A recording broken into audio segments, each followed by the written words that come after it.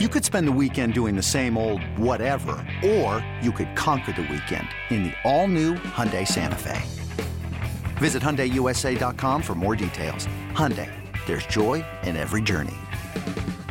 Knowing how to speak and understand a new language can be an invaluable tool when traveling, meeting new friends, or just even to master a new skill. But it's not always simple when you're bogged down by textbooks and structured classes. That's why so many people trust Rosetta Stone. Rosetta Stone is the most trusted language learning program, available on desktop or as an app. It truly immerses you in the language you want to learn, like Spanish, French, Italian, Chinese, and more. You won't just be studying English translations. The Rosetta Stone intuitive process helps you pick up a language naturally, first with words, then phrases, then sentences. Don't put off learning that language. There's no better time than right now to get started. For a very limited time, listeners can get Rosetta Stone's lifetime membership for 50% off. Visit rosettastone.com/rs10. That's 50% off unlimited access to 25 language courses for the rest of your life. Redeem your 50% off at rosettastone.com/rs10 today. Let's get to our numbers game.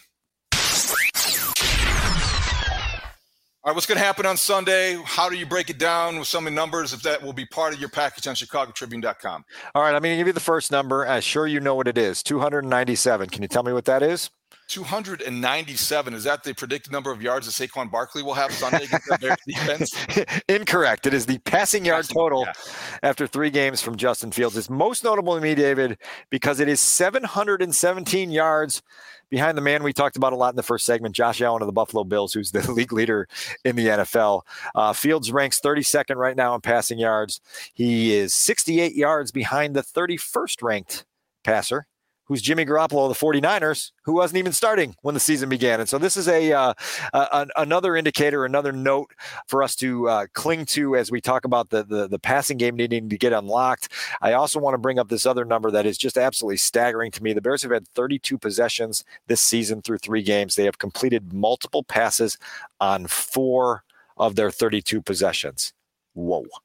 That gives me back to the point I wanted to make in the first segment, but waited. So a lot of that is blamed or will be attributed to the fact, well, they didn't surround Justin Fields with receivers, and this receiving core is just pedestrian. And I think some of that criticism or some of that opinion might be valid as the season plays out. You don't have you don't have Pringle you thought you would have. You don't have Velus Jones, and certainly you don't have any N'Keal Harry, whatever the case. But I also think it overlooks the fact that we put so much on the weapons that are supposed to, help Justin Fields develop. We overlook this idea that you have to have a quarterback doing the minimums that helps the receivers reach a point where they can be productive, where they can be valuable to your passing game. And I just don't think that he's doing enough minimally to get to that point to even have that conversation. Yeah, and listen, you can't get in a rhythm if you're not in a position to be able to complete multiple passes on a drive a couple times per game, right? 4 times in 3 weeks is not enough to get a passing offense unlocked. There's a lot of reasons for it. We've detailed a lot of them here on this podcast over the last few weeks, and they've got to figure out a way to get that unlocked, because you're not going to steal a road win in New York without some semblance of a passing attack at some point in that football game on Sunday. What other number do you have before I ask you a question for a number that you probably won't be able to come up with? All right, I got 2 more numbers for you. 0 is the number of touchdowns allowed after halftime by the Bears so far this season. It's also the number of touchdowns scored before halftime by the Giants offense over the first 3 games. So you have an offense in New York that starts really slow. You have a defense in Chicago that finishes really fast. It's notable. I think you just predicted a shutout, if I heard you correctly. The 3-0 Bears. Start slow and end slower. Yeah, 3-0. I think the second half number is very interesting. I've talked about it all week on the radio. I know you've written about it as well. I just think that as much as anything, and maybe we're reading too much into it, but that represents, if I'm a coach on that defensive staff, that represents everything that I need to provide as evidence, why we're making progress, the buy-in. When Brian Baldinger told us on Thursday morning on the Mully & Haw show that you got to feel good about the way this team is being coached, it's stuff like that matters. Being mentally and physically strong enough to have the stamina, to provide the endurance, to stop people in the second half. And now you have the numbers so far, small sample size, 3 games, through 3 games to support that. Yeah. So the fun part of my job here is I can dig up a number like that, and then I can ask around about it inside the building, right? I asked Matt Eberflus on Wednesday what he made of that. I asked defensive line coach Travis Smith on Thursday, Eddie Jackson in the locker room on Thursday, what they made of that. And their answers were all very similar. And they summarize what you said just there, that there's a mindset here that is really, really stable right now with that defense, that they understand that they've conditioned all spring, summer, and through training camp to ready themselves for the end of games to be strong-minded and resolute and able to just dig in, right? And be a tough football team, right? It's a cliche, but when you can get the results that back up the work that you're putting in, it's not an accident, right? Look, it's a 3-game sample size. If this number stays somewhere around this ballpark into November, into Thanksgiving week, into December, now we've got a trend that is really worth noting. But at the very least, at the outset here, this is a show of this team's toughness and their belief that they can win games based on mental fortitude and the ability to stay focused late. What's the other number? All right, the final number, this is a selfish one. All right, and then this is up there, 4. And that's the number of road games the Bears play in October. This is the first calendar month since 1981 that the Bears have had 4 road trips in the same calendar month. They will follow up Sunday's game in New Jersey with a trip to Minneapolis to face the Vikings in week 5, travel to Foxborough to face the Patriots on Monday night in week 7, close the month in Dallas against the Cowboys. There's one game in the middle, a sandwich Thursday nighter at Soldier Field against the Washington Commanders. So we're going to go the entire month of October, David, without a noon Sunday game, without a Sunday game at all at Soldier Field, and 4 games on the road. That's a very interesting number. And in many years, that would be daunting. But I'm just going to introduce this. When you talk about going to Minneapolis, all right, it's the Vikings. That could be tough in that building. It's a great building. And they're coming back from London, though. They're going to be jet lagged. Exactly. That's where you get an advantage there, perhaps. Giants are on a short week. Giants are in a short week, and they have Daniel Jones, who's going to maybe turn the football over. You have the Commanders at home in Soldier Field. You go to Foxborough. Brian Hoyer, who hasn't won a start in 6 years, could be the starting quarterback. And some people might be deluded into thinking he's a better fit for that offense than Mac Jones. Good. Because the Bears, that would be playing into their hands. That's another guy. And how about Cooper Rush if he's the guy starting for the Cowboys instead of Dak Prescott, who may not be healthy? Now, I'm not going to underestimate the Cowboys. That's a long time away.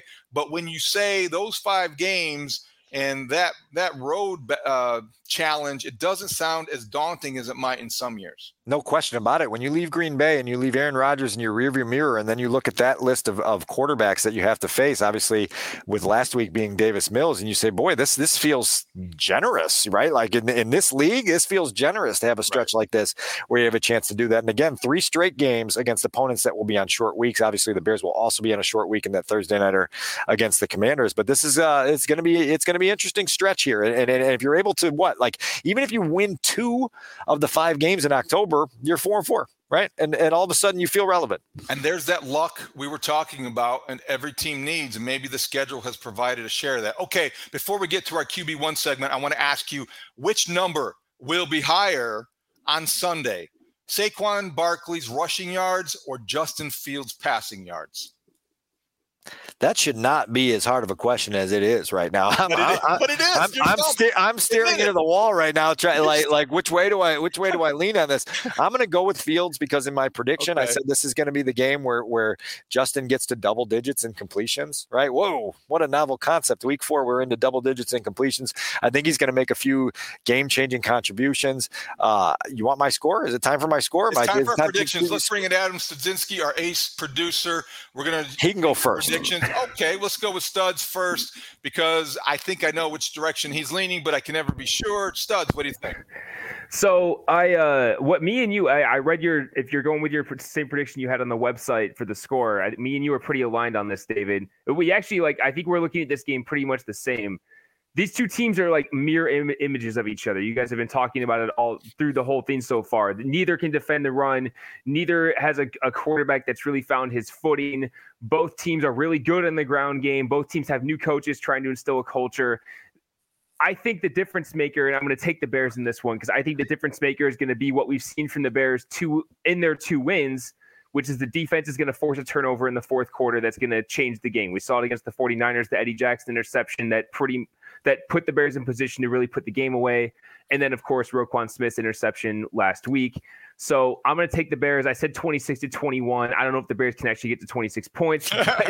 But if Justin Fields finds his footing, which Dan was saying he thinks he's going to find a little bit, I think he will too. It can't get much worse. So that's kind of my feeling on this one. But it really wouldn't shock me if the Giants run all over the Bears and manage to win the game. Studs, there's been an allergy to 25 points in this building for like 10 years here. And if they ever hit 25 points, they've got to take a bunch of prescription drugs just to bring them back to the reality they're in. So I don't know if they can get there either, but I like your optimism. All right, Dan, what's yours? So I went with Bears 23, Giants 19. I think there's a level of mental fortitude here that we've talked about that is beneficial in a game like this on the road. I think they're going to be able to establish the run, and I think they understand that if they can slow down Saquon Barkley, they have a chance to turn loose a pass rush that can go up against a vulnerable offensive line in the New York Giants and make life really difficult on Daniel Jones. And so I think that the focus and the ability to get Saquon Barkley within their control will unlock the doors to them doing some other things, and all of a sudden they walk out of there at 3-1, surprise team of the NFL after the first 4 games of the season. I think Saquon Barkley is going to have a big day. He's going to be the best player on the field, but I think the Bears running game is the best unit on the field. And there's a subtle difference there. I think Saquon Barkley will give you explosiveness, but the Bears offensive line can control the game and control the clock. Keep him off the field for only those short bursts, and hopefully they can contain him a little bit. I also think the biggest mismatch is going to be Robert Quinn and or Bears pass rusher, who's next in line against Evan Neal, the right tackle, who was exposed on Monday Night Football. The short week's going to bother a rookie. He could be good eventually, but as he waits to progress, the Bears can pick on him like every team will. So I think they're going to get to Daniel Jones, who has been known to give you the football. He likes to run. He's dangerous with his feet, but he also is dangerous to his own team because he will fumble it. And I think ultimately the Bears will get that takeaway in the second half. Bears 27, Giants 23. Santos, I hope he gets back to practice because they're going to need him in New York or New Jersey on Sunday. Offensive explosion by you guys. I love it. All right. So we all picked the Bears, which means that they all will probably come home 500. It'd be 2-2 on Monday morning. But I think it's going to be a close game because neither team is I think, equipped to blow out anybody. Yeah, I'm with you. I'm with you on that. So it's another one that we will be glued to our seats till the final gun.